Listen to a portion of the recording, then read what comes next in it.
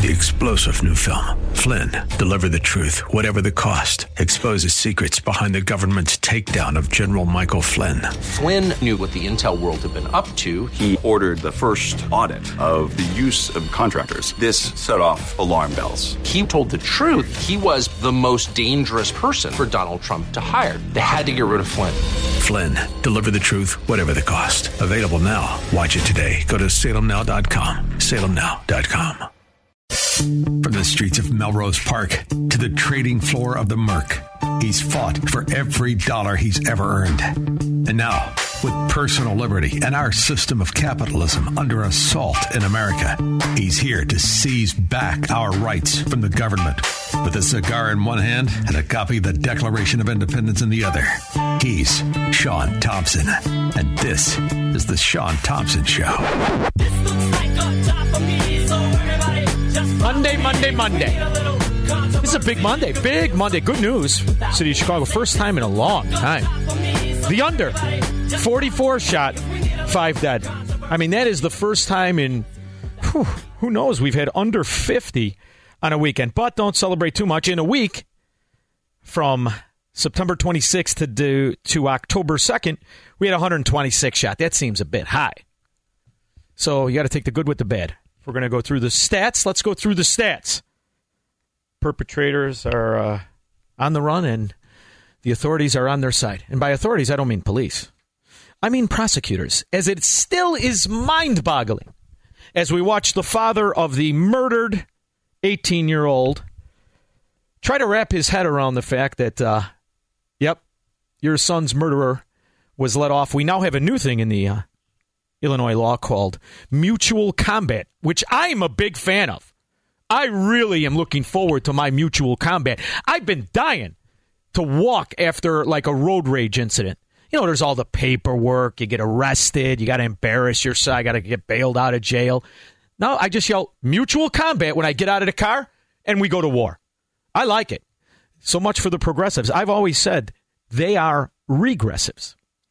And what I mean by regressives is they are now on the precipice of having a problem with the bill. So it would appear. I have never wavered. I believe through my massive, extensive experience in watching these political whores for my life, that they will, in fact, shove this bill down our throats. And it will be riddled with the exact same thing they're always riddled with. Payoffs to the most politically corrupt, paid for by the hardest working people in the country. Regardless of their spiel, it'll only be those select people that they want to pay the taxes, that they want to go after, who they will go after and successfully confiscate the money in the name of this funny money bill. So when I'm, constantly going over this with people, when I'm out and about, people will ask me, what do you think? And, all the time, I stick to my guns. Do you remember Obamacare? It was the exact same stuff. We had a chance at beating it. We had these two holdouts, Nebraska and Louisiana. Those were two conservative Democrats. And they were not going to strap us with the yoke of all catastrophe known as socialized medicine. In this country, they got it. They didn't want to be like Europe. They were really going to hold out. And the one's name was Landau, I remember, right? Mary Landau, Louisiana Purchase. She could not be bought. As she went on news channel, just like Manchin now. Can't be bought. And then Barack meets with her in private. $300 million to her little district. $300 million to her. Basically her. Oh, granted, they used Louisiana as a front, but it was a bribe. And what does she do? Obamacare. And here we are, hopelessly strapped with this yoke of failure and corruption and incompetence and stupidity. And they're going to expand it. And they have to, because now is the time. That one little policy, not little, big, but that one policy had ramifications that they knew would affect the American people for at least a half a century before hopefully we rip it out in the next 40 years. But who knows? It may become like Social Security. Then we'll pretend it works, and we'll pretend that there's some fund and that everybody's happy with it, and then seniors will be fighting for it, just like that Ponzi scheme boondoggle, which they've tried to rip out since the day after it was passed.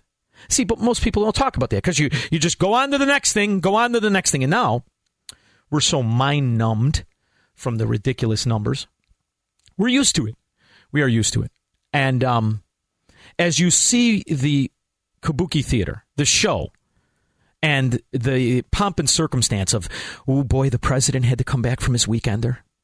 He's going to go to Michigan tomorrow. He's going to talk about it, and he's going to go on tour, and he's going to sell it to the American people. It deviates from the fact of how they're coming to their numbers. And how they're coming to their numbers is lying. They are absolutely and totally lying because they're using an accounting trick similar to when Waste Management pretended to not write off the trucks and pretended to be making all this money in perpetuity, and they got caught, and a couple guys got in trouble, and in the meantime, all the money was made. The corrupt little mafia kept the money, and they kept the contracts, and it keeps expanding. That is the game. So I will not be distracted by this false hope that media and that certain Republicans and certain Republican organizations want you to have, that we are going to beat this. We are not going to beat it. And in the meantime, we're going to expose it. And once we are strapped with it, we will do what we did with Obamacare. We will resist it. We will point out its failures, its flaws, and its corruption. 70%. I got to stop you there. It doesn't cost zero. Whether it's $3.5 trillion or $2 trillion, or $1.5 trillion, whatever, it costs that amount of money. Now, you can pay for it either by borrowing it, or you can pay for it by raising taxes on corporations and the wealthy, but it doesn't cost zero. At the end of the day, it will cost zero. Yeah, it's going to cost zero. Now, rarely is Chris Wallace smarter than his guests. Rarely. But in this particular instance, he is interviewing a Biden spokesman, swindler, scam artist, ex-congressman, Cedric Richmond. Now, Cedric Richmond is supposed to be an attorney, but I've never been impressed with attorneys. In fact, some of the scummiest people I know, some of the best, but also some of the scummiest I know, are attorneys. And let's not forget our old Richard Daley, who had to hire somebody to take the bar exam. I understand we're supposed to believe he passed it on his 5th time, but he paid somebody to take it. After all, he's a Daley. That's what really happened. And he was among the dumbest people in existence and the most corrupt. And Cedric wants you to believe, like Pippi Liestocking wants you to believe, like Joe Biden wants you to believe, that somehow this bill is going to cost zero. And out there, it turns out to be there are some people who actually believe this. And to me, I'm very surprised by it. I can't believe anybody's this stupid. But then again, I'm always surprised when people vote for Democrats. I really am. Aside from the ones that are in on the scam. Those ones I understand, like the recipients of the contracts. You guys, I get you. You know it's a scam and you just want it to keep on going. But the people who have to live in the ghetto areas they create, the failure they create, I can never understand. I mean, I understand you've been strapped with their education system, which is next to nothing. But to continue to buy the lie. You're talking about how you have 48 Democratic votes right now. The other 2 have been pressured over the weekend by activists. Joe Manchin had people on kayaks show up to his boat to yell at him. Senator. Think about that. Joe Manchin had people on kayaks show up to his boat. This is so similar to Obamacare. Do you not remember it all? Same thing.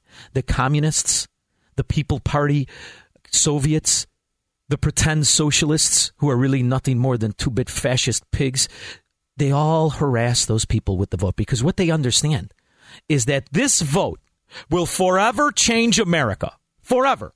And they're under the impression they keep winning, even though the quality of what they seek goes down, whether it's education, whether it's health care, whether it's this utopian spending bill. It doesn't matter. It is rinse and repeat. So-called drama that is going to end the same way it always does. It will pass, and we will be strapped with it. Last night was chased into a restroom. Do you think that those tactics are crossing a line? I don't think they're appropriate tactics, but it happens to everybody. From the only people it doesn't happen to are people who have Secret Service standing around them. It's part of the process. Yes. Well, it also doesn't happen to the step and fetch votes you already have in your pocket. Those little districts that are more interested in getting the money knowing it's a scam rather than realizing what this will do to the future of the country.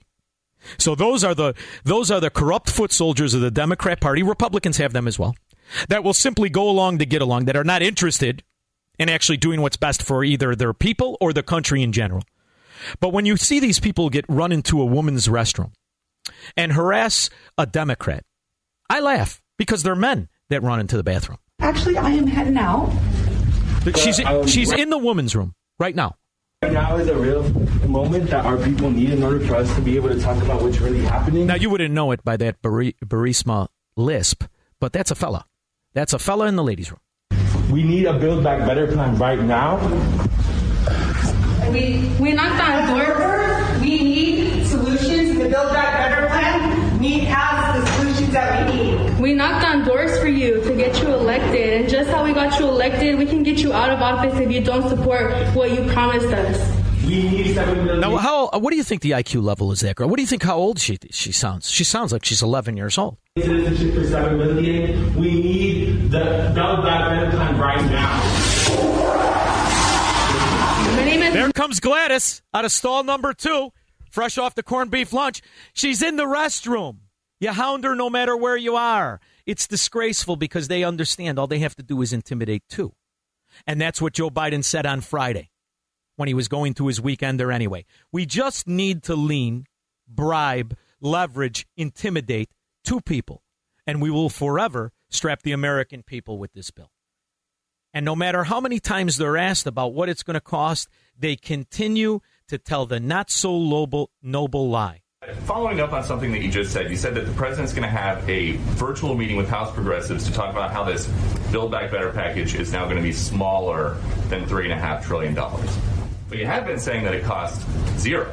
So are you now admitting that the plan does not cost 0? Or is it less than 0? Well, let's not dumb this down for the American public here. But you have to dumb it down for the American public. Your constituents are dumb or they're corrupt. That's it. It's the end of the story. That's the only way they could look at you. Realize you've never collected more. $388 billion a month. You're no longer spending $10 billion a month in Afghanistan. And instead of working with this magnificent, this outrageous amount of money, you're extorting from the economy. You're hell-bent on casting them further into debt. And these are the kind of people who believe real estate costs 0. Cars cost 0. They see 0% financing. They could give a rip if it's 184 months. They just signed the paperwork. These are the kind of people who do not understand exactly what you're doing to them. Because the rich people who you pretend to demonize, they're already positioned to circumvent these taxes. They're already in the islands. They're already prepared to stop earning. That's the other little thing no one wants to talk about. Rich people can stop earning. And these corporations you pretend to tax, they pass it on to the people who can afford it the least, the consumers. So as the classes separate and we become Venezuela, remember to remind those stupid enough to vote for Democrats. You did this to yourself. This is the result of either idiocy or corruption. Those are your only choices when you're faced with somebody who would tell you that a bill larger than virtually any, if not any, in history costs 0. The fact that they are still saying this tells you there is no lie they are not willing to tell. 312-642-5600. So the reason I gave you that big picture is because so many things are going wrong in the minutia of our economy. And a very good friend of mine who I talk to all the time, we talk about the inflation nobody wants to talk to, and the devastation to restaurants and consumers and all of it that just seems to be ignored. And we've all developed this new verbiage called transitory.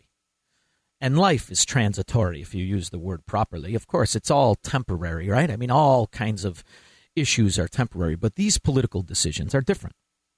Because what you've managed to do is screw up a working economy. We were working. Things were working. Insurance, although not perfect, worked. Our vibrant health care was 10 times what it produced before Obamacare than after. Everything was better before the government comes in and decides to muck it up, because that's what they do. There's nothing that they do efficiently. Nothing. So to go into the nuances of specific products, the Democrat voter doesn't care. They are oblivious to reality. Otherwise, there would be no Democrat Party. There's no reason to have a Democrat Party in this country anymore. You've got enough Democrats hiding in the Republican Party. This American Democrat Party is a Soviet party. You can have your opinion as long as you agree with them, no matter what it is. So that's why I like when it comes to fruition, the predictions of calamity and collapse.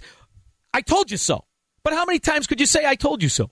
This is what everybody with an IQ over 60 warned you about if you were dumb enough to put in this feeble, dementia-ridden soul. He can't hack it.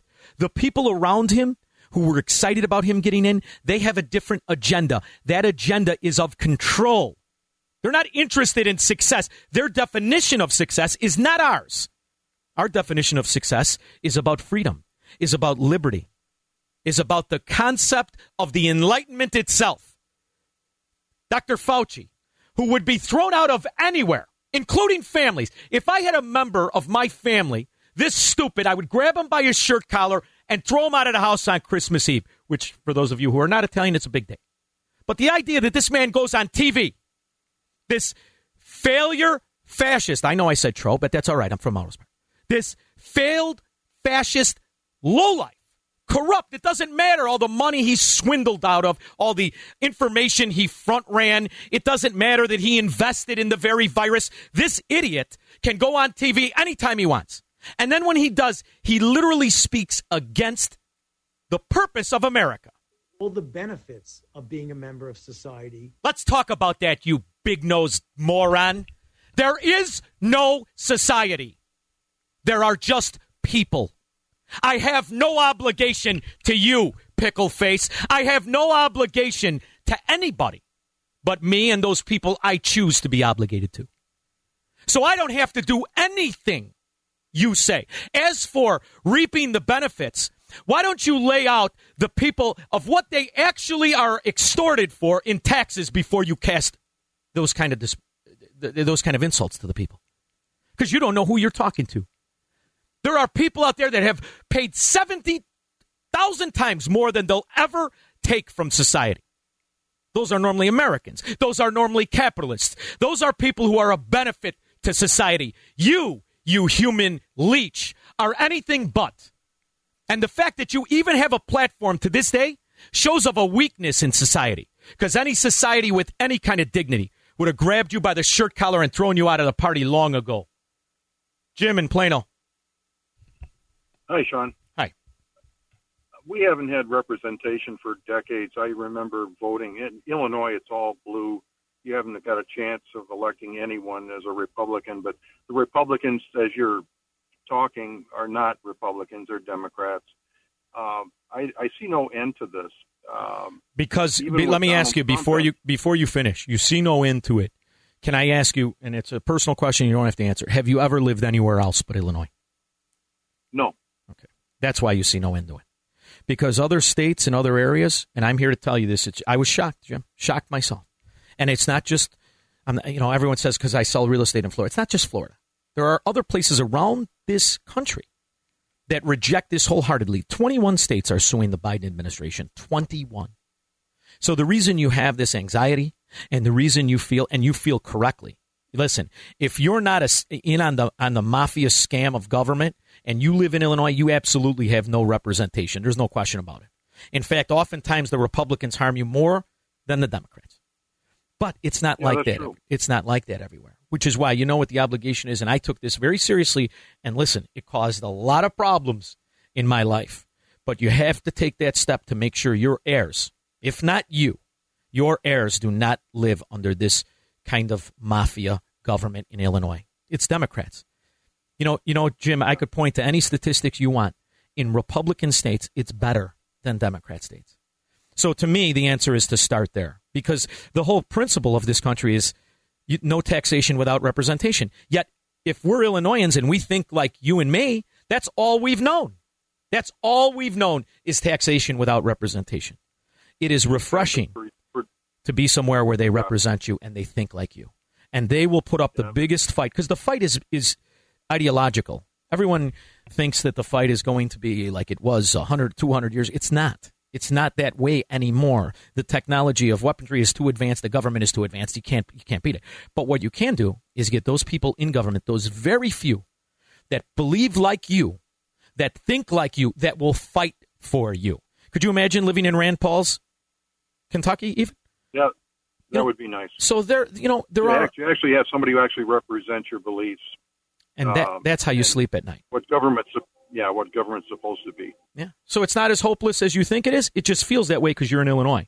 But if you were living in the subdivision with Rand Paul and all the people who support him, you'd sleep better, you'd feel better, and your friends would be better. Thank you, Jim, for the call. I appreciate it. I got to go to break.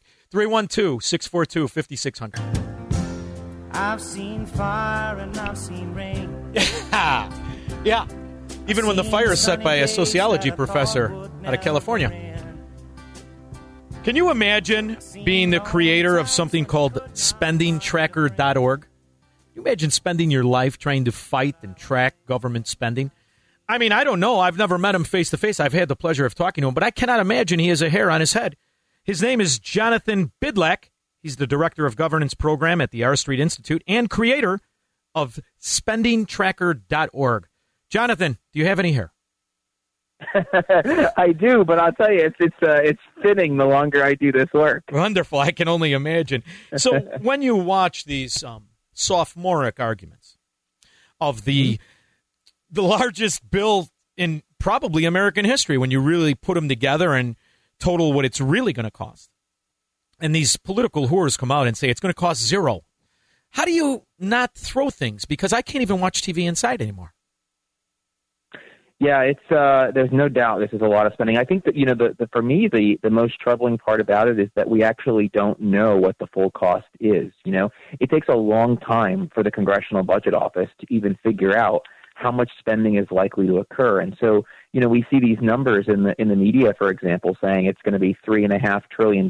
But nonpartisan analysis from the Committee for a Responsible Federal Budget, for example, has said that that cost could be $4 trillion, it could be $4.5. They said it could be as high as $5.5 trillion. And so I think that as citizens, we should all be very frustrated by the fact that our elected officials, regardless of whether or not you think that this is a good or a bad idea, we should all be uncomfortable with the idea that elected officials are making decisions without actually having good information.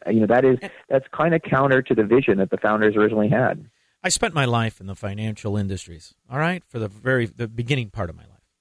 There are very strict rules on even discussing performance or even discussing any success of the past. When you realize that this entire bill is built on assumptions of tax collection and projections of spending that we know historically are not even close.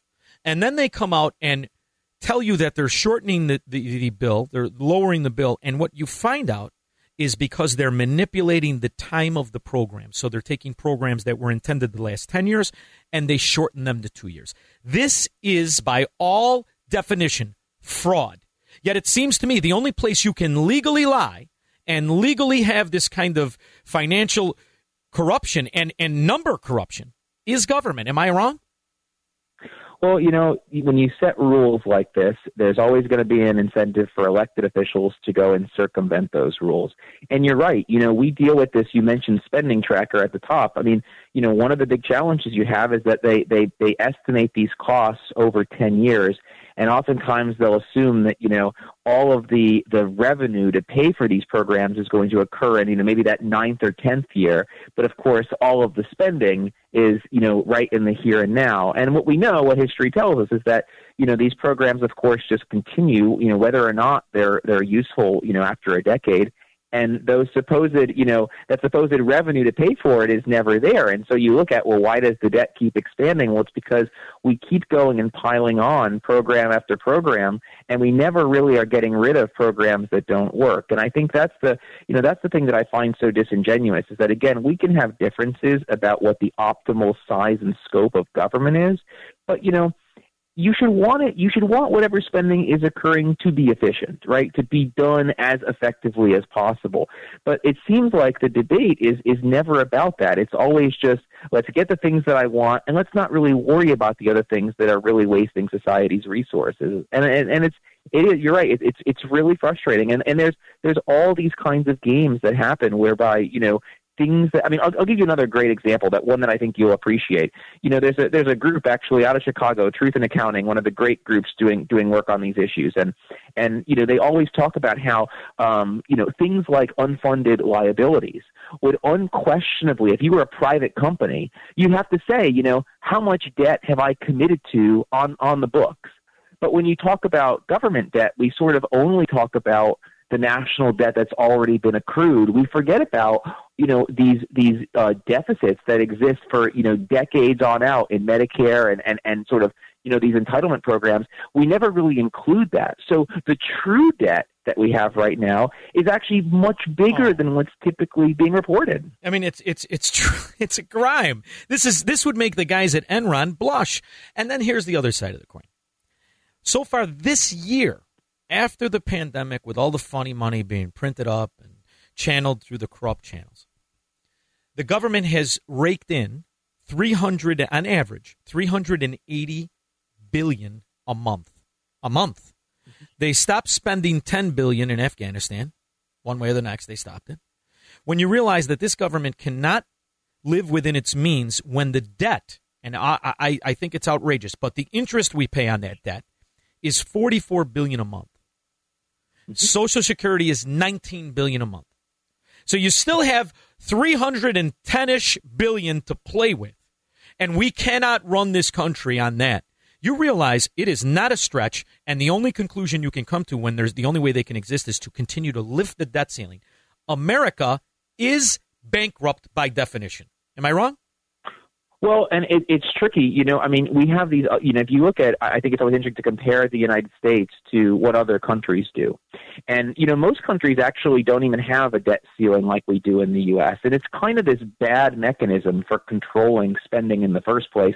You basically say, well, we're going to cut up the credit card after we've already gone and spent a whole bunch. And, that doesn't really solve the fact that you already spent a ton. And, what many other countries do, I mean, believe it or not, Sweden, which I think a lot of people think of as this sort of socialist country in Europe, they actually have really stringent controls on how much they can spend, where they say we can't spend beyond a certain amount based on how much we're collecting in taxes. And I think that would be a much smarter way of dealing with the government's finances. But in the United States, for the reasons you're pointing out, because we're essentially the world's reserve currency, we have this sort of myth that we can spend without ever paying consequences for it. And that might be true now. It might be true a decade or two in the future, but, it's not necessarily always going to be that way. And I think, of course, history tells us that, these monetary systems, when you don't act responsibly, can ultimately end up coming crashing down. And I think that's of course the fear. And I think there's huge costs that are imposed, on the American people that, not just down the road, but even now. I mean, every dollar you're taking out of the private sector and you're putting it into the public sector and you're wasting money or borrowing even beyond, that has real world consequences on sort of the economy in the here and now. And it's very frustrating as someone who thinks about these issues for a living that oftentimes so many of our elected officials just don't seem to care. And then sometimes, not always, as you know, I believe in liberty and Americanism. I'm not a party guy. But every once in a while, a lying, no good. You got to remember I'm from Chicago. So when I say this, please keep in mind it's 50 years of abuse by these rats. Every once in a blue moon, even a Democrat, which is the equivalent of a blind squirrel, will make a statement that is true.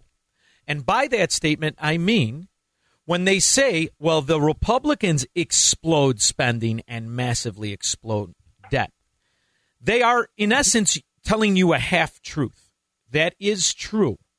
And the problem isn't because their plans of lowering taxes on the producing capitalist American, regardless of party, actually does work because you're fueling the private economy while trying to support the government economy. But at the same time, what they do is almost even worse because they expand massively government spending. Now, is this too complex to explain to the American people, or are we just going to do the Bernie Sanders party to the people, let's everybody be a Soviet, only we'll do it better because we got better clothes? Well, I think that the average American actually does get it instinctively. I think that unfortunately, most people have more immediate things going on, right? They're concerned with their jobs, their education, their kids, their families. And, it's really tough. I mean, we're kind of the odd ones out to some degree in that we're the ones that think about these questions and care about questions like, public finance. And so I think that the problem is not really one of being able to explain it so much as just it's really hard. You're competing against all of these other priorities that are, oftentimes more pressing. But, that doesn't mean that these things don't have very real consequences on the lives of people. And I think that's the important thing to remember is that, people love to argue about politics regardless, again, of where you are in the spectrum. But what it really should be about is improving the lives of individuals. And, the reason why we support things like personal liberty or economic liberty is because, of a belief and an understanding that, it ends up being better for individuals over time. And I think that unfortunately, the attitude that we see too often is just, let's not worry about that. Let's just spend in the here and now and hope that it makes things better. And, it doesn't necessarily treat the underlying problem, but it kind of papers it over and we'll worry about it later. But, you can't only be focused on those short-term things. You have to also think about the long-term consequences. And I think that's, unfortunately, theoretically, the job of our elected officials, but too many of them, just don't want to have to worry about it. In your opinion, just your opinion, because you've been doing this a while, you're very in tune with what a country, what American principles are supposed to be and what they are.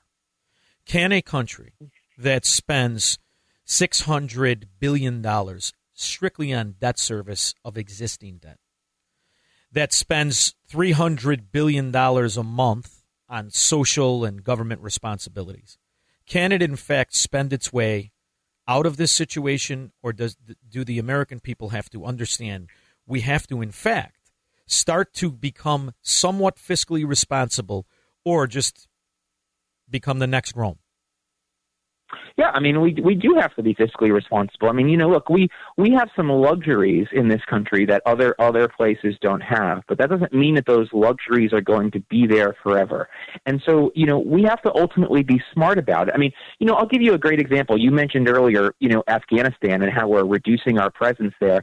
And I think it's amazing that so few have raised the question, well, we're pulling out of Afghanistan.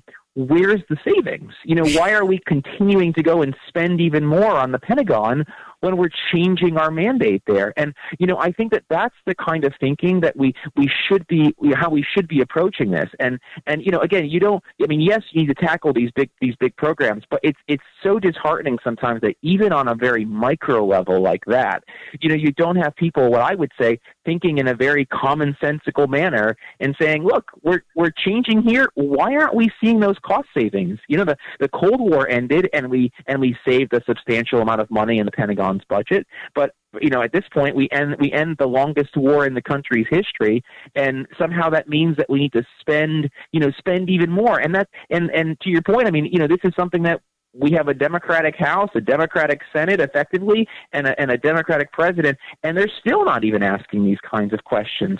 So it's that's the thing, is that this problem exists on both sides. They different parties have different priorities, and certainly sometimes they spend more on different things. But this is the kind of thinking that we really need to start trying to encourage. Jonathan, this is why yours and my tent in the indoctrination camps of the future will be the most interesting, because we're going to have these kind of talks. And I appreciate you very much for coming on.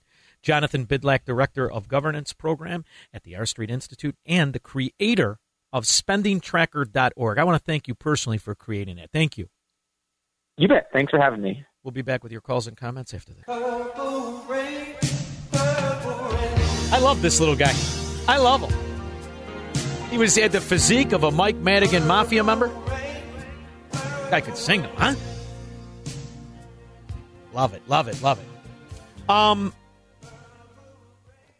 am so distraught at the idea nobody ever asks a politician what's the plan to get out of it. Simple. What is the plan to get out of it?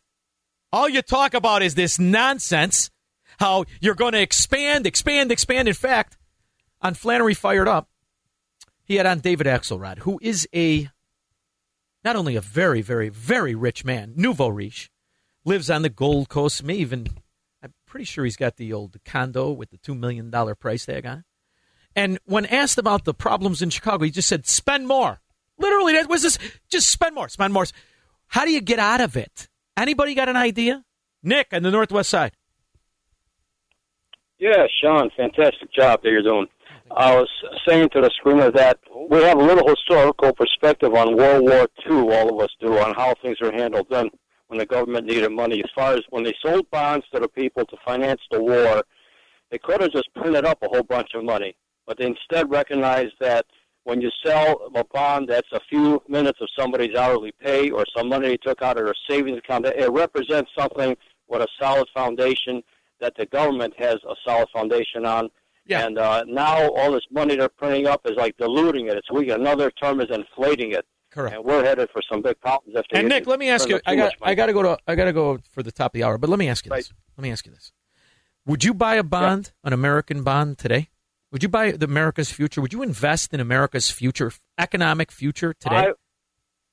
Well, if it were the type of like the war bonds of World War II, I'm just talking about the future of America. Would you buy a U.S. bond?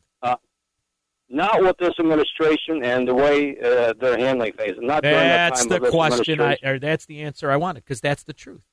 You cannot look at the policies of the Biden administration. You cannot look at the political situation. You cannot look at the situation in total and say America is a future I will invest in. You cannot. And for those of us that are not in on the scam, but we are earning money, we know that their entire agenda rests on persecuting us and extorting us. We'll discuss that and more when I get back. From the streets of Melrose Park to the trading floor of the Merc, he's fought for every dollar he's ever earned.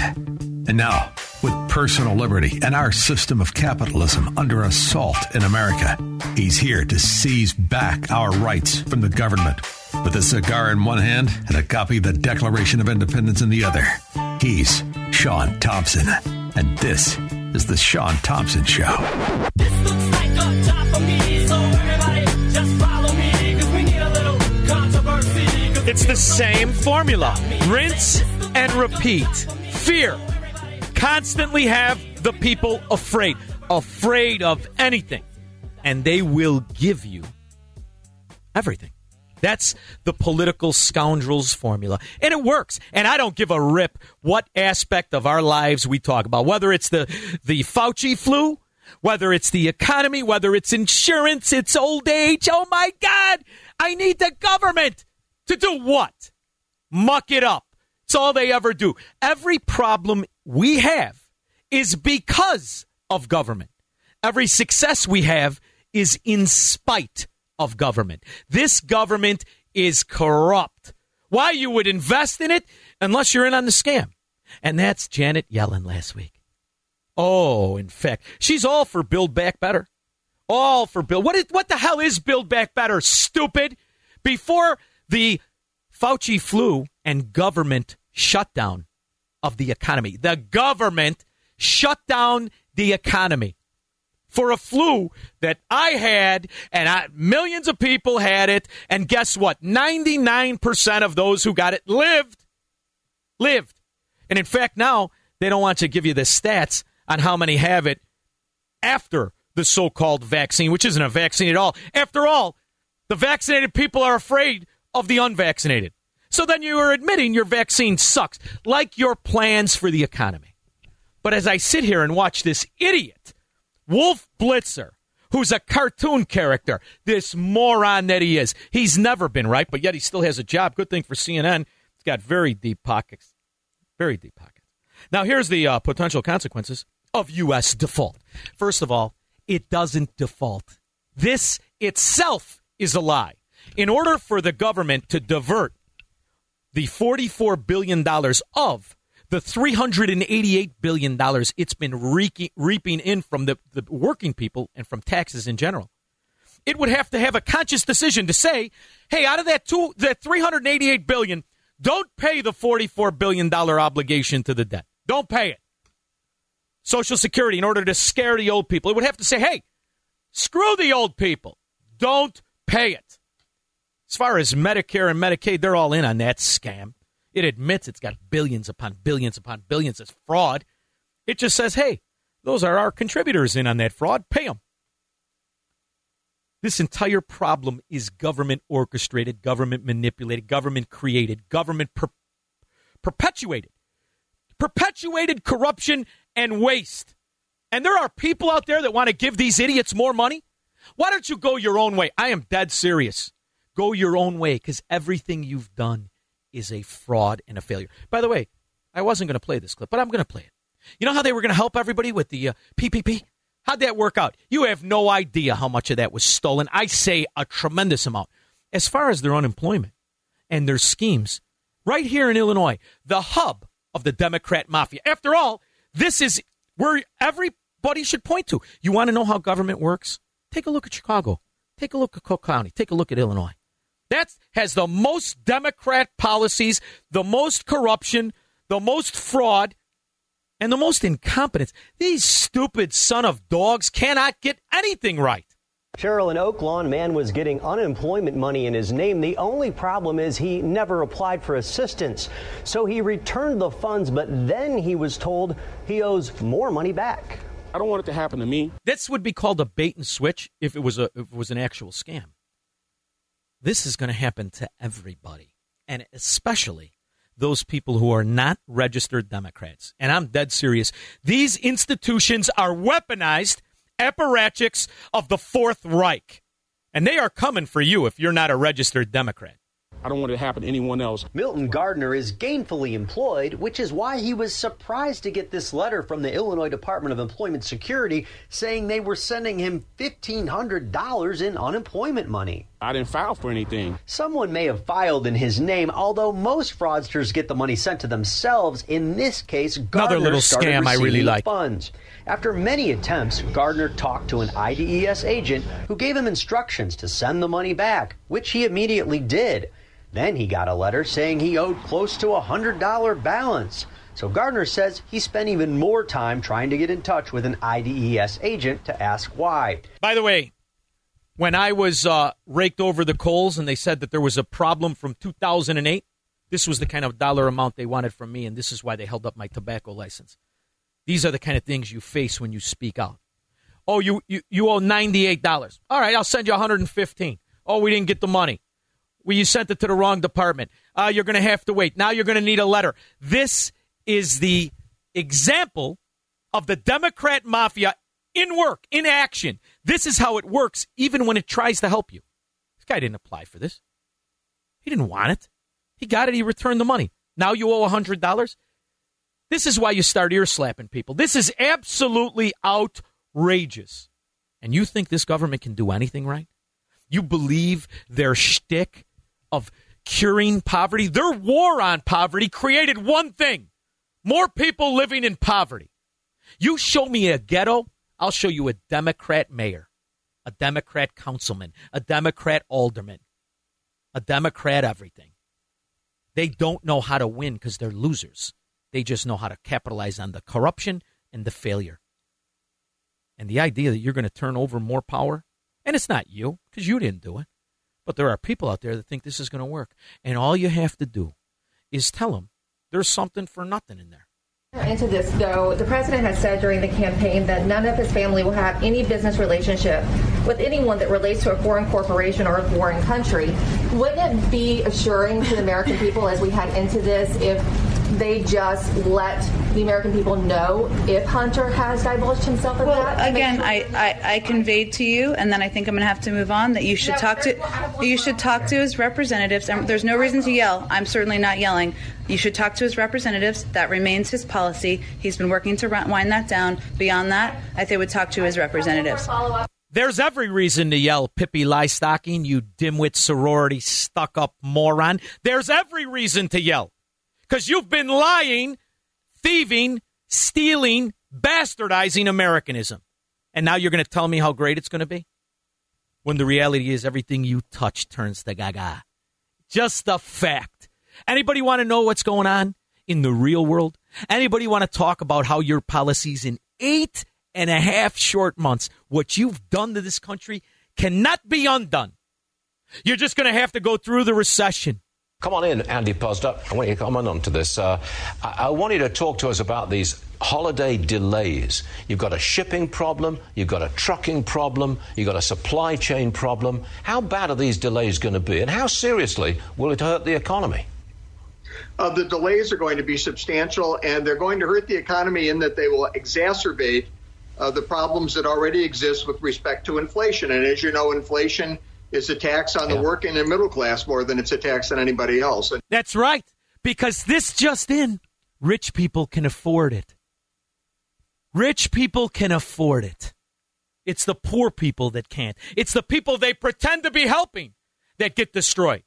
Now, granted, if you're on food stamps, you got a 27% kick because Biden and his apparatchiks of communists and Marxists and socialists knew they better bribe the people they pretended to help the most in the beginning. But you'll be the ones who feel it the most in the end. Tom, Palos Park. Hey, how you doing, Sean? Hey, listen, I wonder how many people in the Chicagoland area are aware of what the Chicago Democrats do to small business on an annual basis. About this time every year, I get a bill in the mail, $300 for the right to hang my sign for another year. That's just your sign fee. That's just your sign fee. It's a public way fee because your sign's been hanging there, and to get it to hang there another year, you gotta pay the VIG. It's $300. And that's just that fee. How many other things do you pay for your own abuse? How many other little ticky-tack between the licenses? I don't know. Do you have a liquor license?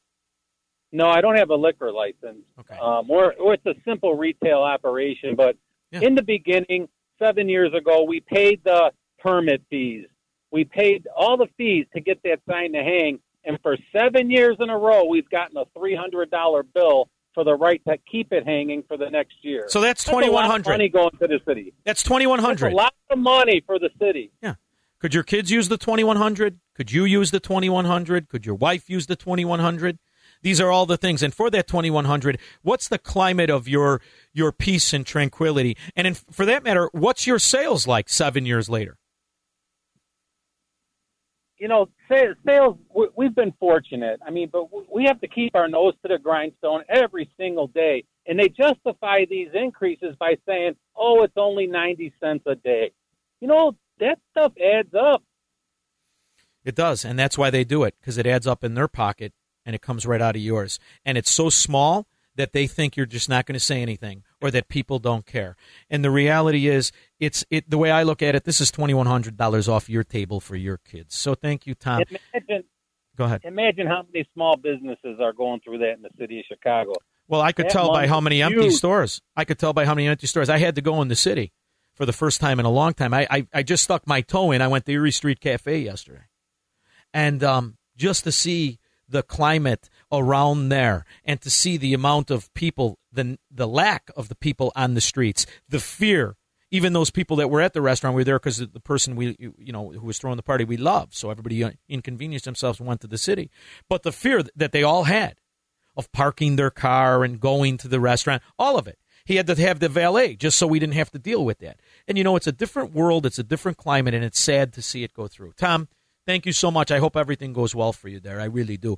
And here's the good news. If it doesn't, wherever you go, there's not another city in the country, or at least one that's run by a Republican, that would have the audacity to charge you a sign-hanging fee. What an absolute scam. 312-642-5600.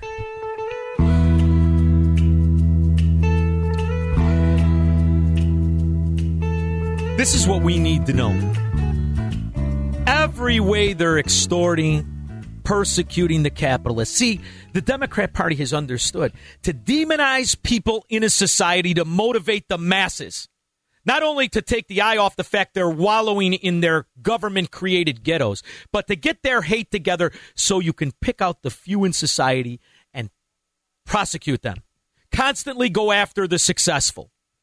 This country, you should be paying homage to the people who have managed to navigate this Rube Goldberg taxation and still remain capitalists. After all, they're the ones that make the government supply the money to go around. Not the government. Government can't do anything but print, borrow, and fail. Mike, in his car. Hi, Mike. Hello, Sean. Yes. How are you doing? Good, buddy. You know what? When I heard the caller talking about the $300 sign fee, it just kind of picked at a scab. And I felt like, I better call and give him the rest of the story, too. Yes, I want. I have a sign on my building, so I pay that $300 fee as well. I also have an awning on my building, so I pay a separate permit for an awning. My sign is also connected to my building with a tripod on the roof, so I pay an iron worker's permit because it's made of iron. I pay a permit because I have central air conditioning in my office, so I pay a permit for that. And I also get a letter every year that talks about how if I don't keep the garbage picked up around my office, and I'm right next door to a restaurant, which they're real nice people, but people come out of a restaurant and they throw their garbage all over. Yeah. If I don't keep it looking good, I'm subject to a $250 fine.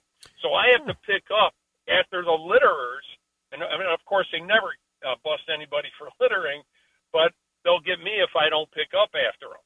Now, Mike, when you're driving through the ghetto of Chicago and you see the graffiti, when you see the trash over all the streets that the government is supposed to maintain, does it make you want to go home and slap somebody?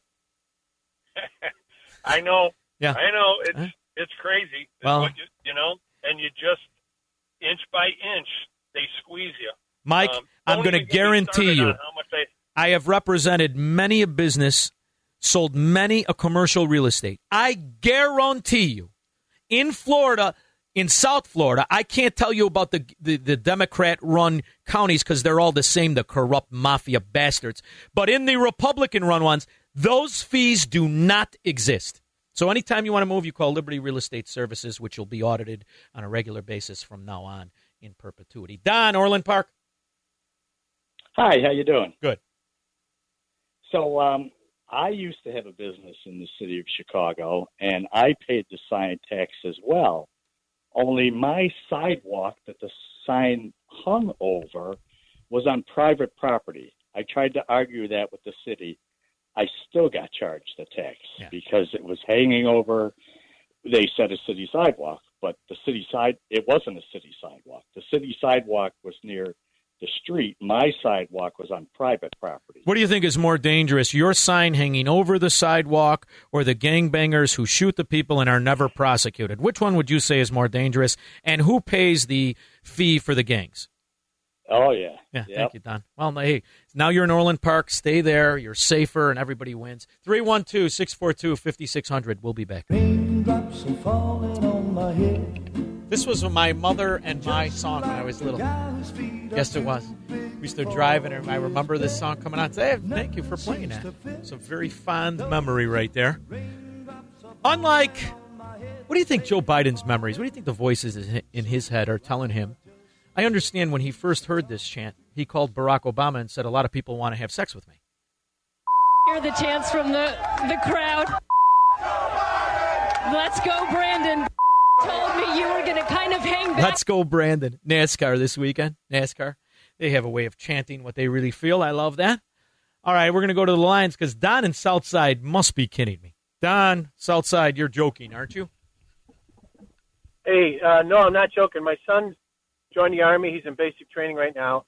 And then we got a letter saying that, or it was online, that basically in order to go to his graduation, you either have to have a COVID vaccine or you need to be show results of a negative test result. Well, but the time frame they gave you, it's within like a day or two of the graduation. Plus, if you get a negative result, you don't have time to redo it or get another one. So it's a very tight window. You have to have that test done and have the results in by, or you need to have the vaccine. We make the world go round, so we could figure this out. What did they give you? Like they give you 24 hours or 48 hours? Well, they said you have the graduation is the day before Christmas or Thanksgiving, so it's the 24th. All right. They said you have to have a test done. I dealt with this with my kid. My kid wanted to do something for school. She needed to do. I said, "Listen to me. Don't panic." They panic. There was Walgreens everywhere. You go to a Walgreens, they hand it to you through the thing, you stick it in the kid's nose, you pull it out, you this way, in case it'd be your nose, pull it out, you put it in the bag, and you give it to them. That would be my way that I went. But you have to understand who you're talking to. I think this should only be your choice. And people accuse me, you're an anti-vaxxer. No, I'm an anti-BSer. There's a big difference. And when you're shoving this stuff down everybody's throat, and you're not telling them of the possibilities of side effects, when I know on an aspirin, the possibility of side effects takes up half of the bottle, right?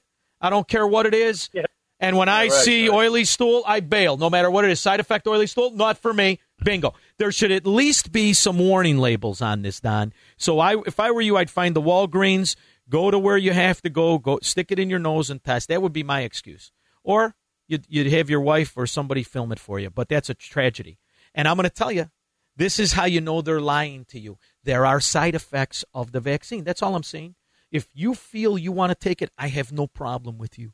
But shouldn't they be telling us rather than cooking the books? I found this out of Arizona, where not only the Democrat women are chased in bathrooms in Arizona, but there's also some information that you're not going to hear unless you monitor all of the local news around the country. Quarter past the hour, thousands of Americans are questioning whether a shot to the arm actually hurt their ears.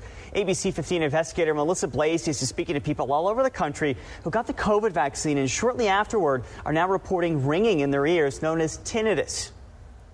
Every shot in the arm could prevent a potentially deadly virus.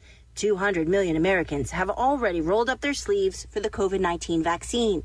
Afterward, something weird happened to thousands of people who got vaccinated. Their ears started ringing, or the ringing got worse, a condition known as tinnitus. It was louder than the car radio while I was driving, and it stayed like that for 3 months. Now, see, I think that should be, possible tinnitus. I thought it was tinnitus, but I didn't know it was tinnitus, but whatever, is a possible side effect. That I want to know. I also wanted to know what happened with the mother that testified before Congress or at the Ron Johnson hearings. I thought this was very important. Thank you, Senator Johnson, for the opportunity to share Maddie's story, and to all of you for your willingness to listen. This isn't easy for me, and this has been very clearly emotional, so I'm going to read what I've written so I don't lose track. My name is Stephanie, and this is my daughter, Maddie, and we live in Ohio. On January 20th, Maddie received her second dose of the Pfizer COVID vaccine as a participant in the clinical trial for 12 to 15-year-olds. All three of our kids volunteered and were excited to participate in the trial as a way to help us all return to normal life. The poor girl's in a wheelchair. I want to know all of it. Why are you protecting me from information? That's how you know it's a swindle. Now, if you got it and it worked out great, good. That's how ideally it would work for everybody. But do we not, as individuals, have the right to make these decisions for ourselves? But you are a member of society. And as a member of society, reaping all the benefits of being a member of society, you have a responsibility to society. I don't have a responsibility to swindlers. And if this is the test to be a member of society, okay, I don't want to be. Now what? Now what do you do? I don't want to be. Give me all my money back from Social Security. I don't want it. You don't owe me anything. Give it to me. I don't ever want Medicare or Medicaid. I don't want it. Give it to me. Now what? See, because I am a proud non-member of society. Oh, but I am. I'm an American. I don't owe you anything, pickle face. I don't owe the rest of you Democrats. I don't want to mingle with you. I don't want you giving me your money, and I don't want to give you mine. So figure it out, Fauci, and the rest of you fascist pigs. Kira, Elgin. Sean, for the people like your first caller who sounds hopeless, do what I did. I'm coming back from the Ozarks, 5 hours away, and guess what? People living normal lives. Did you see any cartel members? Were they trying to set you up and own a strip joint? I love that Ozarks. Did you see it? Yes. I told you we have land there, and I'll give you the key code. The key's hanging on our tree for a 33-foot camper. But I'm going to the Ozarks. The rejuvenation I received by going there, no mask, sitting in restaurants, people friendly, guys opening doors for me, smiling, having conversations. you can get over anything Illinois has to dish out. Just go somewhere, spend a weekend where it's normal. And Kira, doesn't it make you feel good being around fellow Americans, patriotic Americans, not the Marxist mafia, not these people who want to limit other people and make sure that everybody can drop their kid off at 3 years old and pick them up at 21 and they can't read a paper like Chicago, but actual Americans who want the good old-fashioned embracing of the Enlightenment known as American principles. Isn't it wonderful to be around fellow Americans like that? Absolutely, Sean. I've never seen so many American flags, and I want to say a lot of signs that start with a T, if you know what I mean. Love it very much. Thank you, Kira. I appreciate it. This is the hard thing, but this is why you have me. I'm here to tell you Cook County, Chicago, the Democrat mafia is not the normal America you have to get used to. You may be beaten down by it. You may be used to it because you're born into it, the Chicago and the rest of it, but it's not normal, and you don't have to take it. You don't have to take it. And when you hear lying scumbags who could exist nowhere else but government, like Fauci, you tell him, shut your mouth, pickle face. And by the way, I want to see the numbers that you spent the people's money creating the Fauci flu. I want to know why you're not reporting it. Your apparatchiks, your propagandists are not reporting it the way it should be reported. After all, even though you helped create it, thank God it was created in China, and it's only got a 0.06 death rate and 78%. Did you remember this from CNBC? See, I remember all the bad news. I never forget a scoundrel or bad news. 78% of the people who have been hospitalized, needed a ventilator, or died from COVID-19 have been obese. Yes, that's right, fatties. You are the problem children. In fact, when you boil it down to recent news, Forbes, nearly 8 out of 10 people who were hospitalized for the coronavirus were either very overweight or clinically obese, according to the CDC, the very scoundrels who have us doing this left foot in, left foot out, shake it all about. You don't know what the hell you can do, but you're pretty sure you can't get together for Christmas or Thanksgiving. We can gather for Christmas, or it's just too soon to tell? You know, Margaret, it's just too soon to tell. We've just got to concentrating on It ain't too soon for me, dummy. I don't have a day to waste on Fauci or the Democrats, and you will not steal the enemy of us all time from me ever. Never. I will never let you steal my time with my family, my kids, my grandmother. And by the way, my grandmother's gone, my uncles are old. But even when they were alive, they wouldn't have wasted a day on you. I could tell you that, pickle face. Not a day would you have stolen from me, and not a day have you stolen from me. I'll adapt. I will overcome, and I will win in the end. The Democrats will not steal my life. Will they steal yours? 312-642-5600. They call it Stormy Monday. Now we're talking. But Tuesday's just as bad. Especially when Democrats are in charge. That's how the blues got started. Democrats. Wherever the Democrats were, blues got started. Still implementing the policies that control the people, build the ghettos, and create that feudalism where they're going to tell you how you should live your lives. I think that's the part that really aggravates me.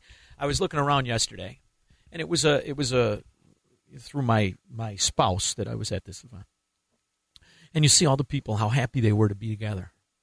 And you realize how so many people listen to these morons that have absolutely zero credibility. How they suspended being with loved ones. Time they can never get back. How many people died? You couldn't go to the hospital or see them that last year. I mean, mothers and sons and daughters and the rest of it. I have a friend of mine who's locked up. Can't go see him. Locked up in an institution because he's on the government dole and it stole his soul. He's my age. Now he's sitting in a hospital. I called to go see him. You can't go, COVID restrictions. Oh, okay. So now he'll be dead and I wouldn't have seen him. Or what? How does that change your life? And you can't quantify it. But you can recognize it and you can understand who stole that time from you. Politicians. That's all Fauci is. A politician. Dr. My Derriere. He's no doctor. It's preposterous. Greg in LaGrange. Hey, how you doing, Sean? Good. The vaccines are supposed to, when you get administered these shots, you're supposed to get the side effects listed on there, and you're supposed to have the person that's giving you the shot list them out. The point being here is that this push to move all this product out is really it's so scary because you don't know what the future will be. They really accelerated the process, and that's what people are worried about. And here's the big thing, the unspoken story, and you saw a little bit of it in New York. The minorities, the African Americans, the blacks, the Hispanics, maybe not so much the Hispanics, they don't want to take, for the most part, they're the ones that are most hesitant by the and they shouldn't be. They shouldn't be forced. Yeah, they can't no one should be square the forced. circle here. Yeah. They cannot square the circle here because they can't go after that group. All these people that are so woke can't go after that group. That's where it's going to consume each other. Here's what they can find out, though. Did you know that the body mass index of the people who died, most of whom were over 25% of fat to muscle, so they were clinically obese, and in the neighborhoods where they say it's affecting poor people the greatest. Do you know why, Greg? Because among American poor, the most common disease is obesity. That's what they don't want you to connect the dots of. This is a disease and it's dangerous. It's a virus, it's a flu, and it's dangerous. But the fact of the matter is they don't want you to dissect the data. The bulk of the people who die from it are obese. End of story. Its kill rate is 0.05%. Less than 1% of the people who get it die. They don't want you to know that because they understand if you know that, you will lose the fear that they need to control you. It's why they try to implement it in the spending bill. It's why they implement it in your old age. It's why they know all they need to do is create that fear. And they got you. Susan, Highland Park. Hey there. So this weekend, a lot of interesting things around all kinds of topics came to bear. And I would just say, my cousin was presented this problem this weekend. Her best friend in Colorado said, I don't want you coming to my house for the holidays. Then she's not her best friend. Thank you, Susan. I hate to do this to you. You know I love you, but I'm against the break. Then she's not your friend. Thank her. I want to know. I only want to be around people who are not fascists. I'll be back after this.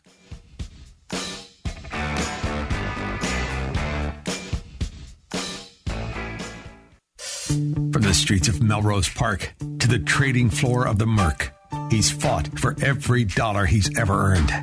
And now, with personal liberty and our system of capitalism under assault in America, he's here to seize back our rights from the government.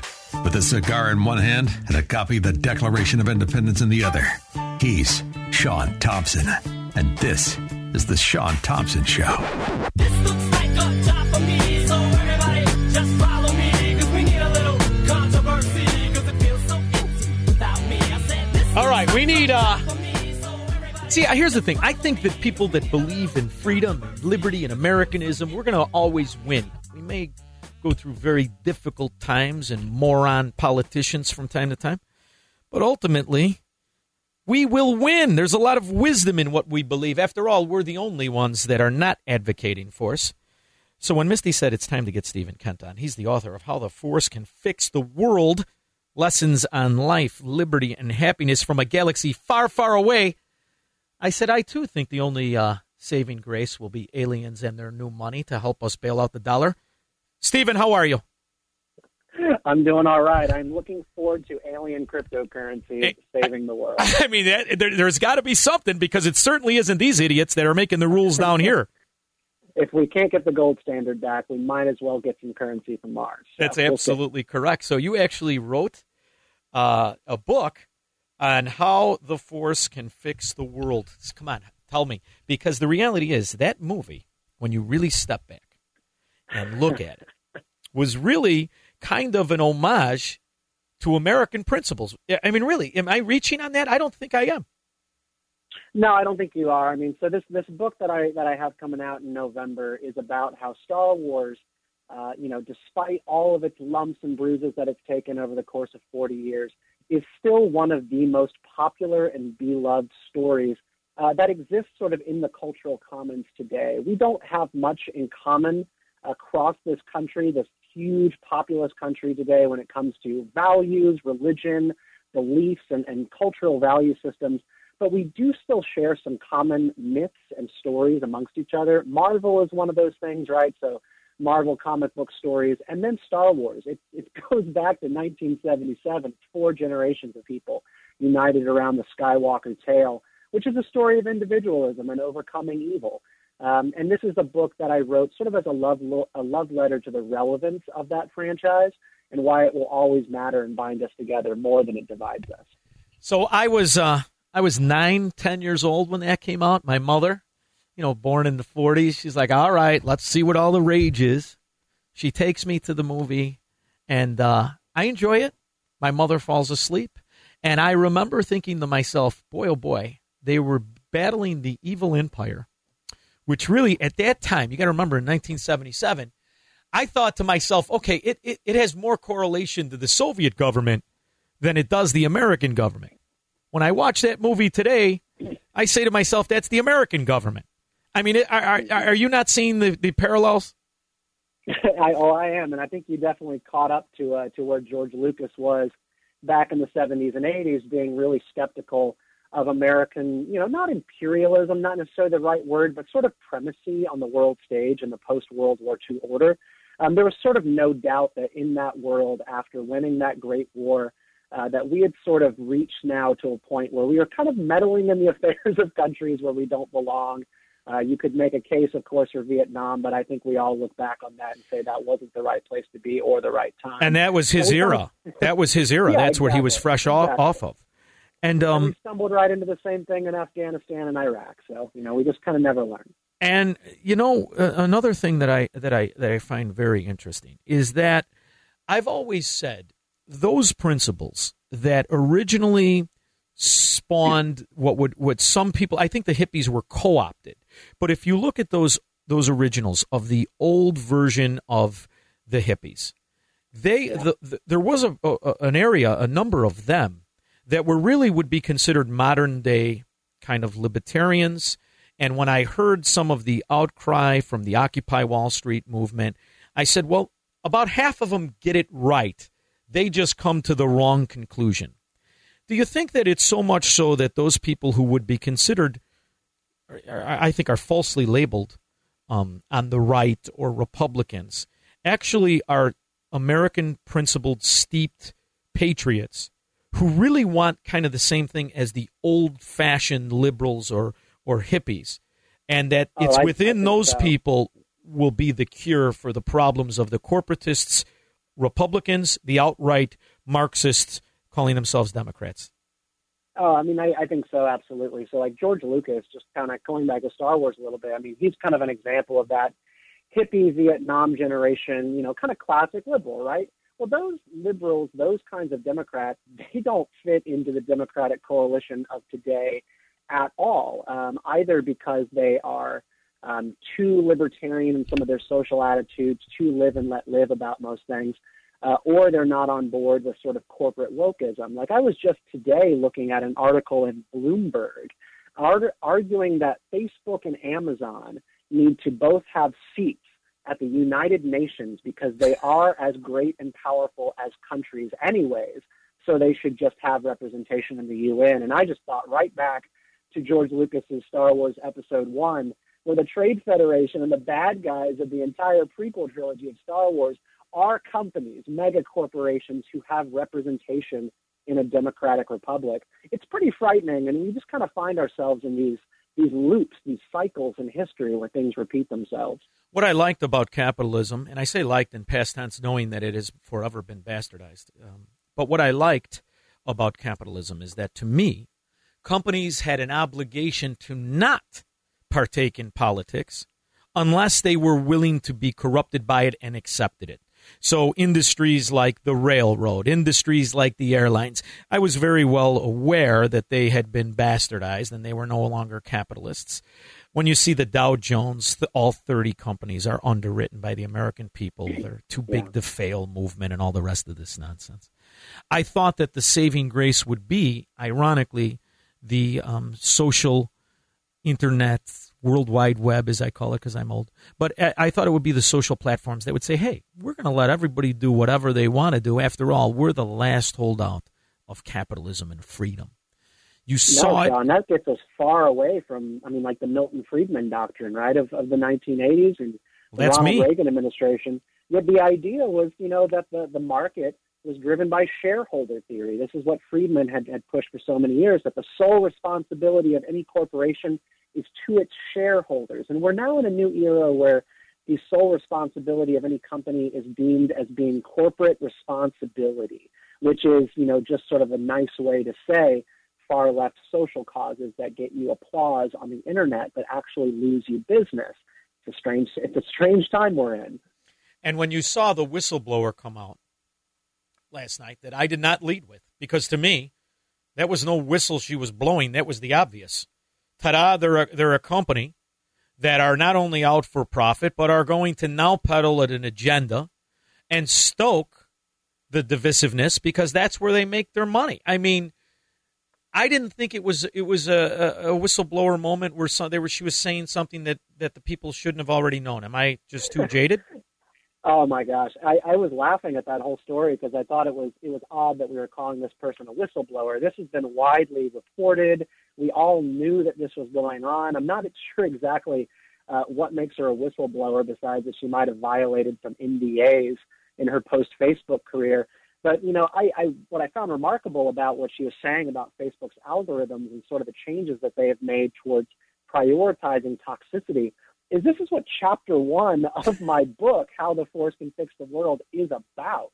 How Facebook and moving away from a chronological timeline towards an algorithmic timeline where it feeds us what it thinks we want to see has created a huge humility and intellectual humility problem in our culture, where we're just not used to being fed information that we might not otherwise want to see. We're about 10 years in on this social experiment that Facebook has been putting us all in on. And I got to say, left, right, center, it's not good for us. And the best thing that can happen to us is losing connectivity to Facebook like we all experience today. Do you think that the experiment, as it were, to me, not only is failing, but is causing irreparable damage, and that the country, in fact, is dividing, and it's actually more along the political lines than I think the social engineers thought it would be, and that they may have overplayed their hand, and that by getting the divisiveness that they wanted, you could forever start a movement of states that believe in kind of those old-fashioned American principles and Americanism that will put up a fight because they have enough population to do so, and that they could have, in fact, started a war they didn't necessarily want or underestimated. Well, I think what's clear to me, just looking at the power of these platforms and also the political capital that they've accumulated, is that they're finding themselves in the hot seat now. Like Mark Zuckerberg, I really kind of believe he went into this whole enterprise as kind of an anarcho-market libertarian who just wanted to bring people together, challenge power, cause trouble. Like he was kind of known to be like a corporate troublemaker, and particularly in his days in the Ivy League. But at some point, fear of the government, fear of systems makes these people participants in the system. And now they're just trying to keep as much power as they have before it gets wrested away from them by regulators. And you can argue that regulation might be right or wrong for them. But what is definite is that they're going to kick the door closed on any other people who could challenge their platforms. That's what regulation is all about, trying to make the rules more onerous for the entire industry so that they become the only people who can navigate that legal framework. And haven't they, in fact, become too big to be private? And in fact, they put themselves on this path where I believe you're right, by the way. I think that they will be co-opted by the government, and that no longer will Facebook, and I think Amazon has a fear of this, no longer will they be deemed to be able to be private, that they will be forced to become an asset of the government. I think that that's not far off when you look at a government that is very comfortable with these new fascistic kind of avenues they've taken. No, absolutely. I mean, the amount of data and information that they have on us is already highly in demand by the United States government. They already find very nice and gentle ways to get their hands on it. Like a good example is when crimes happen that sort of fit into the specter of domestic or possibly imported terrorism. Like you've seen this with a couple of shootings. The one that happened out in San Bernardino several years back that was sort of tied back to Islamic fundamentalism. The FBI leaned heavily on Apple to get into their phone, right, so that they could try to find out who they were working with, who they were colluding with, to try to hack these iPhones. And then it basically turned into, we want to know how to get into all iPhones. We want to make sure that people cannot have encrypted devices. And this is why people are fleeing the mainstream media or social media platforms to go to heavily encrypted devices. A lot of people are kind of going off the grid of like places like WhatsApp or Facebook, right, to go to more, more secure sort of alternatives where you're not going to have your privacy violated by big tech who is looking to collude with the government so that it gets them off their back. Do you have, if the government were to co-op Facebook, if they were to grab these sites, we have this expression of wokeism. Reality is you have a bunch of people who are at a high position in corporations who now feel that maybe they should be part of the government arm. Yeah. Do you not think that this could be the end of all privacy as we knew it, as we think of it, and that the government will then have an avenue to every aspect of our life once they have that data?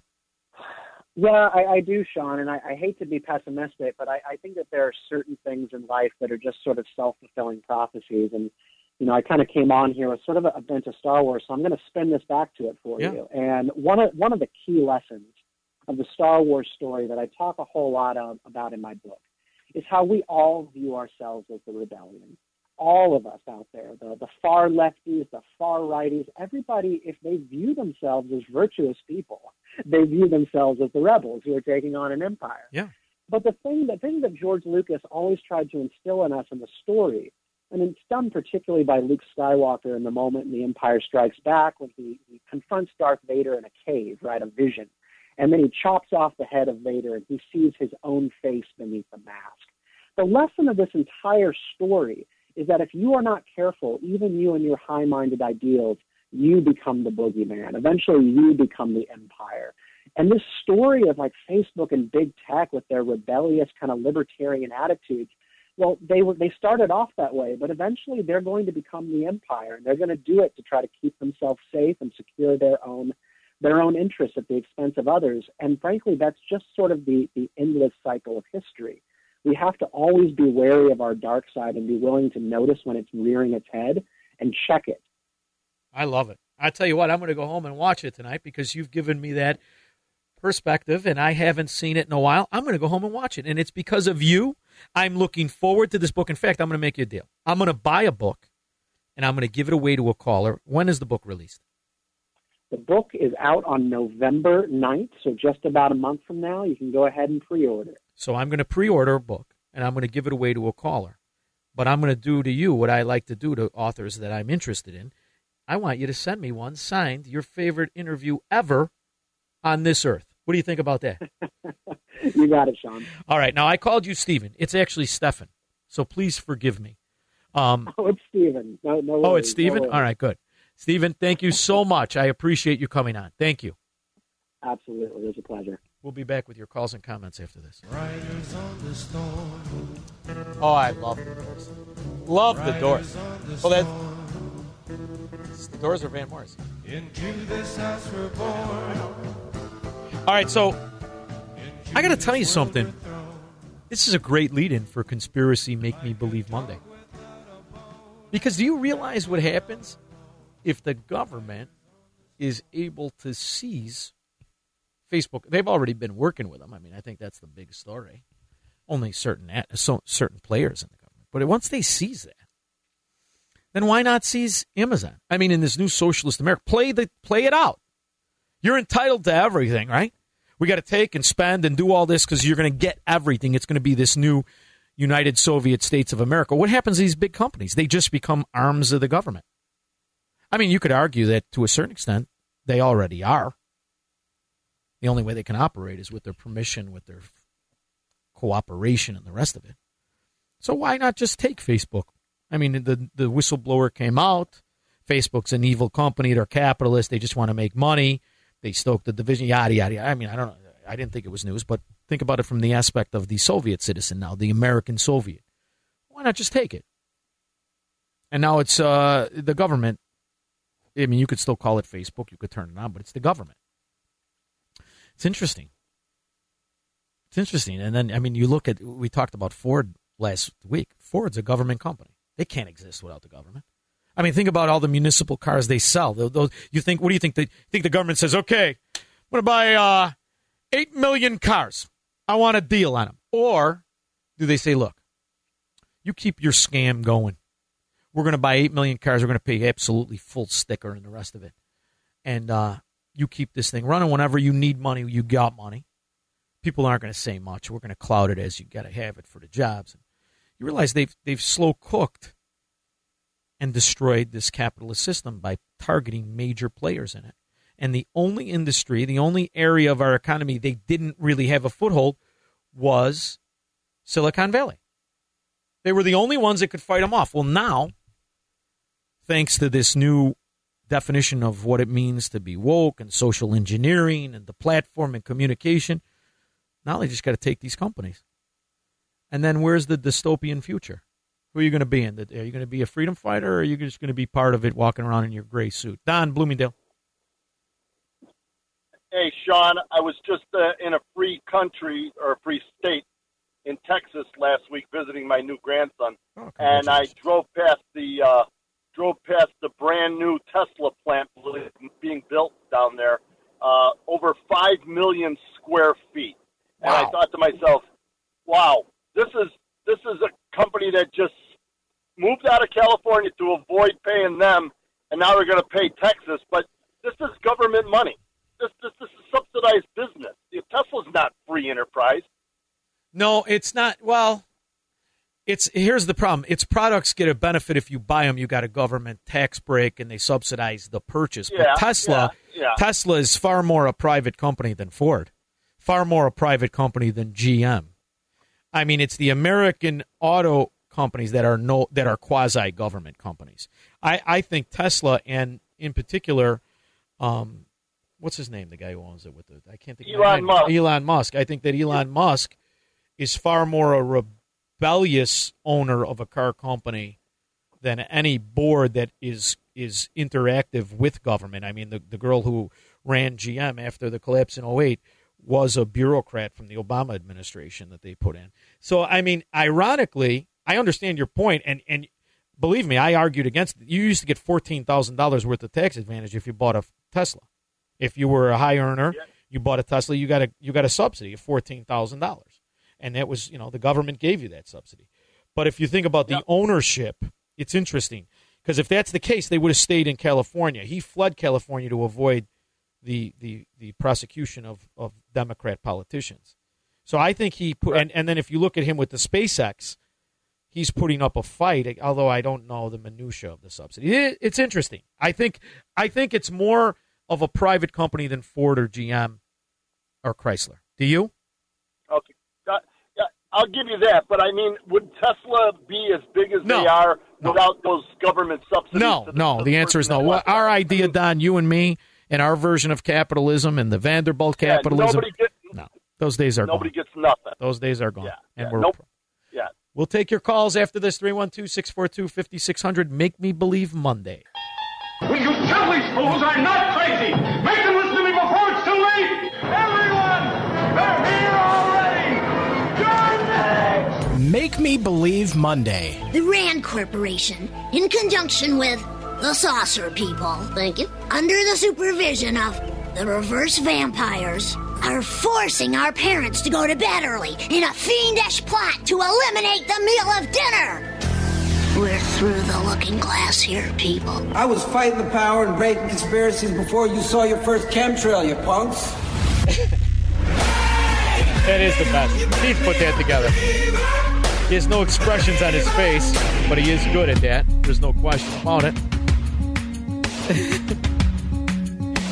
Now, I get to see what people are going to say. I love this part of it. I get to see what they're going to say because the lovely Misty Callahan puts down, a little synopsis of what they're going to say. So before I take Lee and Berwyn's call, and I am going to take Lee and Berwyn's call, I think he's exactly right already, unless he screws it up with the delivery. But I want you to hear this. Good morning. This is just one of the 2 incidents that happened within the week where the state's attorney's office did not pursue charging anyone after someone had died from an incident. They're calling this mutual combatants.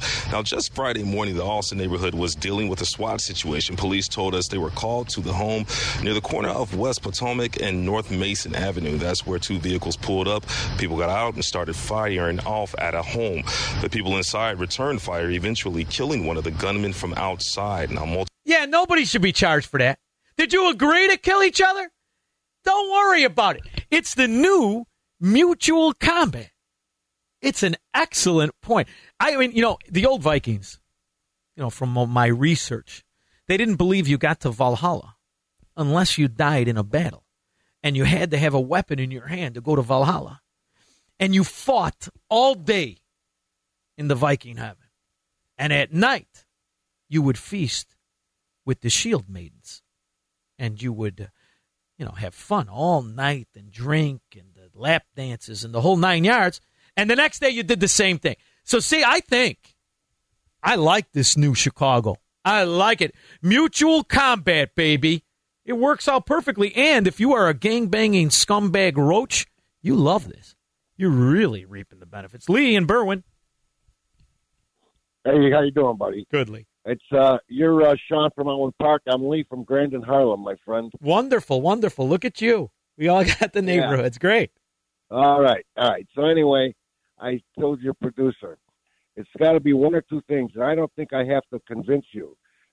Kim Foxx, the pseudo police chief, and Lori Lightfoot are either threatened or getting bought off by these gangs.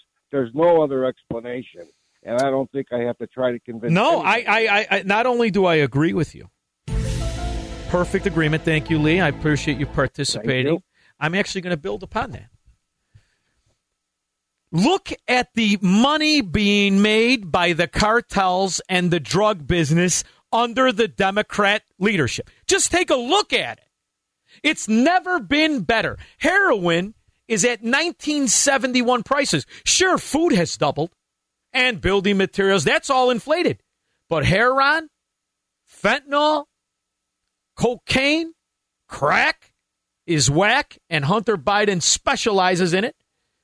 I love it. Crack is whack, except if you're Hunter Biden. You get all juiced up on that. You create some artwork. You sell it for a few million. That's fine, too.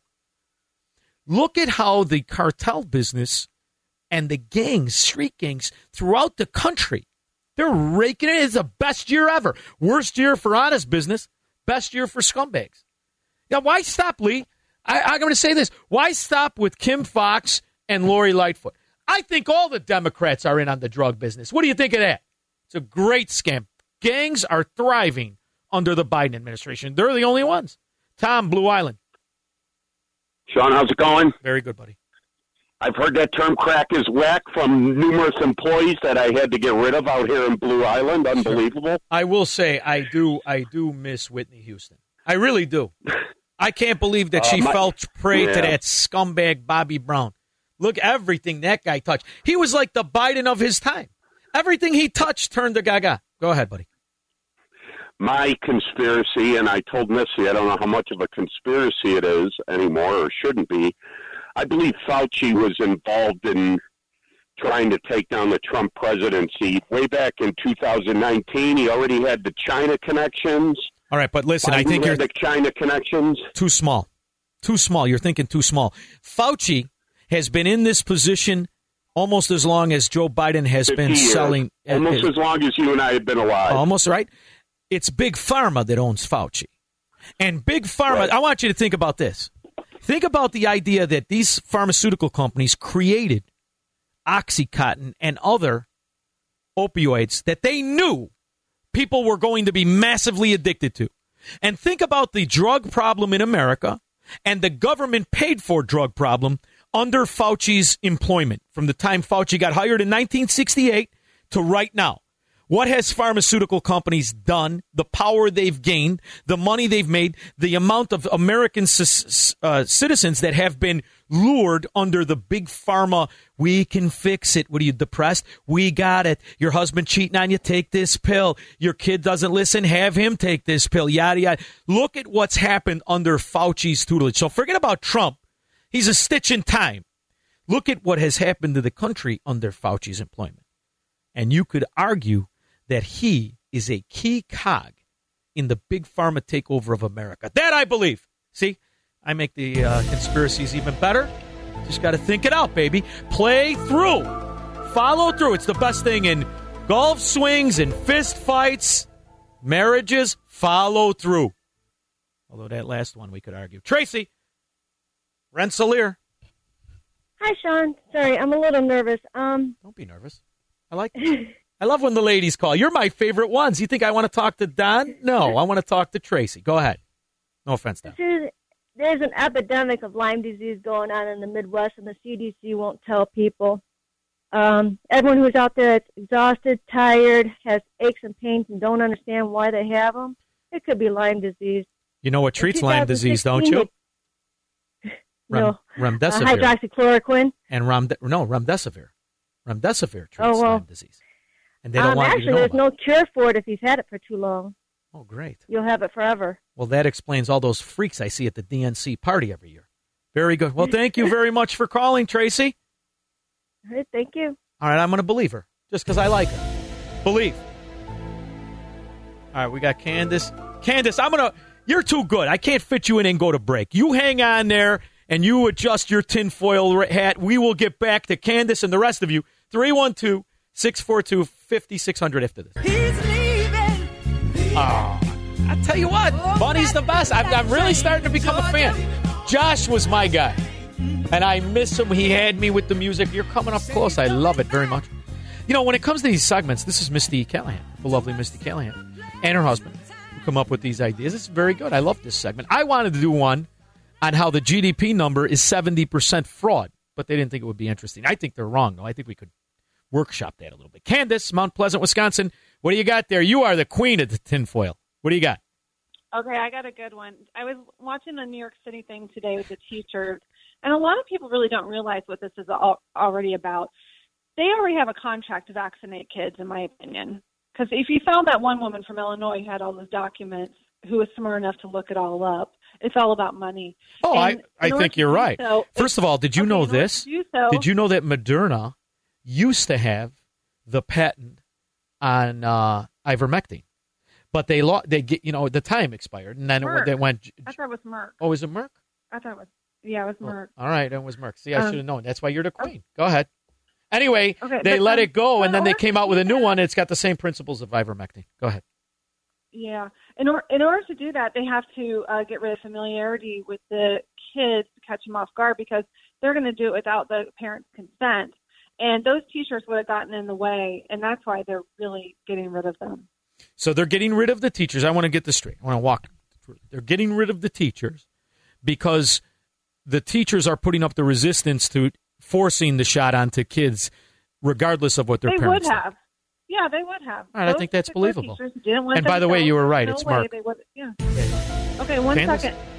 Give me 1 second. Can I have a second? Okay. What do you mean second? You talking to me? You talking to me or the guy delivering the pizza? More. What are you talking about? What do you got? Okay, me? Okay. Yeah, you. Go. One more thing real quick. Okay, I saw Dallas Buyers Club, and it made me think of, oh my God, Fauci already ran this game before with AZT, and now he's doing it with remdesivir, which has a 54% death rate I covered in the that. trials that were in Africa. You missed that segment. I covered that. I can't stand him for what he did. And the deaths he's responsible during the HIV crisis, he should have been not only fired, he should have to walk the plank. But unfortunately, government is the only place this kind of incompetence gets rewarded, and he got a promotion. So, yes, I believe you on both, but I already said the other one. You're not getting credit for that. That was mine.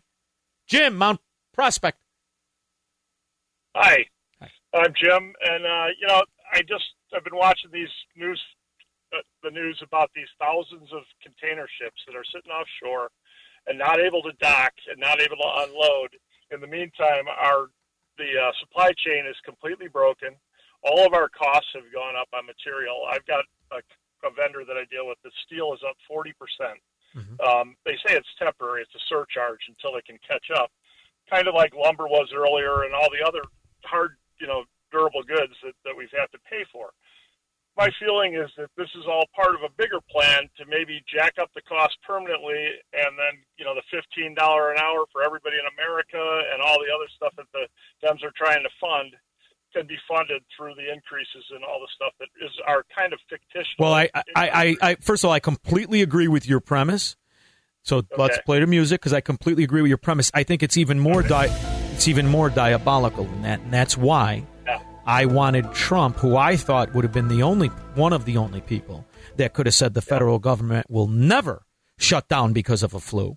And that was the biggest mistake. And when they do the autopsy of the collapse of America, the year 2020 will be the year that broke America. It was the biggest mistake in American history. But I also think you have to remember how many of those ships really are affected by the calamity of just that, of shutting down the country in the first place, and literally, legitimately cannot get people back to work. This is something I think that some people underestimated. I think we haven't felt the ramifications of it yet. And yes, it is to weed out capitalism and to destroy small business. That was the enemy of the government, was small business. So those giant container ships have a crew of about 50 people. They're giant, but the crews are very, very small. I got 30 seconds. There's no reason why. Okay, and then the other part of that though is the crane operators. If they don't say they don't have enough of those, that's the highest paid job on the West Coast. And the union, which I don't like, Jim. Thank you very much. I love you for calling. I'm sorry I had to hang up on you, but I got to go. I'll be back in 21 hours.